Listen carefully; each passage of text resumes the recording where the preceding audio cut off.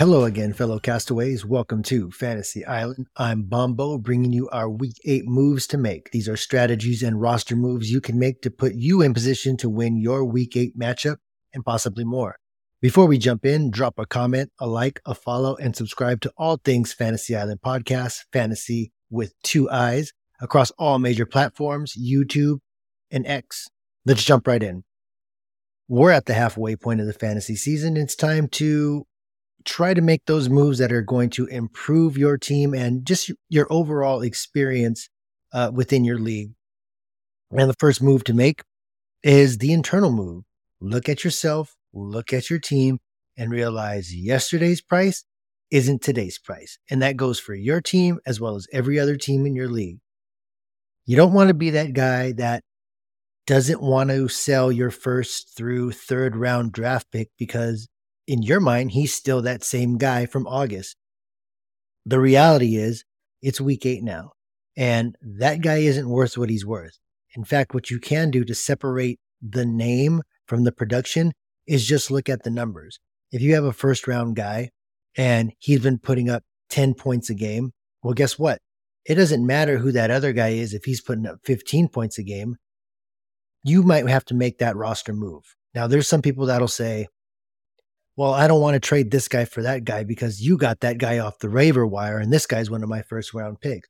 Well, you got to look at what's going on across the fantasy landscape. Yesterday's price isn't today's price. Mostert was going super late in drafts, 10th round. He was going to be a bench running back on most teams. Now, the price for Mostert is a top 10 running back. You just got to put it on the scale, see how it weighs out. But most importantly, don't be that guy that's overvaluing a player based on where you drafted him. And at the same time, try to talk some sense into your league mates who are doing the exact same thing. Let them know, like I said, yesterday's price isn't today's price. I'm going to throw you a fair value based on math, production, and upcoming schedule. Trust me, it works, especially if you're trying to conduct a trade with somebody and negotiations are teetering and you just want to get some info out there over the edge. Just let them know, I'm looking at the points, I'm looking at production up to this point, and I'm no longer taking ADP into consideration. Another move to make, this being midseason and no bye weeks, means put your death lineup out there. That's the lineup that you would use if today was championship week. You want to ignore projections. I know we usually all play on platforms that'll give you a projection. You can look at that as a measuring stick, but sometimes you got to go with your gut. You want to go with your killers. You want to go with the guys that are going to get you the most points. Play the matchups. Go with your gut sometimes. Look to see who you think is due for a breakout and set that lineup. With no bye weeks, no excuses. You don't want to get a guy you got off the waiver wire as a bye week fill-in and start him this week. For example, in Chicago, if you got Deontay Foreman because you had a star running back on the bench and you used Deontay Foreman, he got you 30 points last week. Well, guess what? The Bears aren't going to be playing the Raiders again this week. Roschon Johnson is probably coming back. They're still going with the rookie quarterback, so they'll be run heavy. I don't think he's going to get workhorse runs. He might, but are you going to really start Deontay Foreman over a stud running back that you had on your bench due to a bye week? And that's just one example. You want to start your studs. You want to put together the best possible lineup without any bye week interference or need for fillers. This is the time to do it. Best of luck. Another move to make in week 8, try to find the Bijan Robinson owner in your league and see if you can talk him off the ledge, especially if he lost. If he lost due to Bijan Robinson getting totally taken out of the game, got no run, this owner is frustrated. He's probably frustrated because, going back to what we were saying, he spent a top 6 pick on Bijan Robinson and he just has not produced like that. Throw an offer at him. Tell him that you'll go ahead and take that problem off his hands.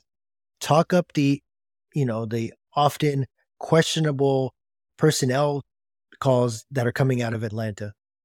Because recently Patterson and Algier got the majority of the carries. Bijan Robinson had headaches and an illness that nobody knew about until halfway into the second quarter of the game. So what does that tell you? Atlanta doesn't care about your fantasy team.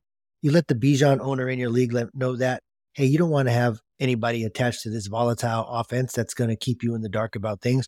Let me take them off your hands. Throw a buy low offer. take Bijan off your hands, especially if it's like a keeper league. That's somebody that you can hold on for the next 2 or 3 years. I project Bijan Robinson still being a top 10 back at the end of the day. He's still an RB1. We still don't really know what the story was. I'm not really buying this headache thing. There's a rumor going around that he was vaping during film study. Who knows? But I have no worries about Bijan Robinson. You should have no worries about Bijan Robinson, and you should be taking advantage of the guy that is super worried about Bijan Robinson. Buy low window is open, folks. And the last move we're going to go over is the don't worry about if you let a guy go in a trade or you're dropping a guy to the waiver wire. Don't hesitate because you're worried about what that guy's going to do off your roster, especially if it's somebody that has just been holding up a spot on your roster. I'm going to use the good old Kyle Pitts example again. Don't be the guy that won't drop Kyle Pitts or won't trade Kyle Pitts because you're scared when he eventually does go off that one time of the year, it's not going to be on your roster. Well, you know, it probably would have been on your bench. But if you're going to upgrade, go for a full upgrade. Don't go for a lurk. Don't worry about what he's going to do on somebody else's roster. Don't worry about if you drop him to the waiver wire, you probably won't get him back. It's better just to sever all ties with these guys, especially if they've been underperforming, especially if they've been stressing you out, and especially if they're the reason why you lost. It's like breaking up with an ex. You want to throw away the pictures, stop following them, do all that. It's easier. It's like ripping a Band-Aid off. You want to be able just to break up amicably and just get over it. Run with the guys you got, ride with the team you're putting out there every week, and don't worry about the past. Worrying about who you're dropping or who you're trading will cause hesitation, and hesitation will cause your worst fears to come true. I heard that in Point Break. Hopefully, you'll be able to take something from this, helping you in week 8 and beyond. These are just a few things that we do here on the island to maximize our rosters, make sure we get the most out of our lineups, and make sure that we are opening up those lines of communication and exchange with all of the guys in our league. Trading is a part of it. I feel sorry for you guys that play in leagues where everybody is super anti-trade. Grow up, gentlemen. That's not the way leagues work. Make those deals, make those moves, get those wins. On behalf of Mr. Sweet Tea, R.W. King, I'm Bombo. Best of luck to you and your teams. We are out.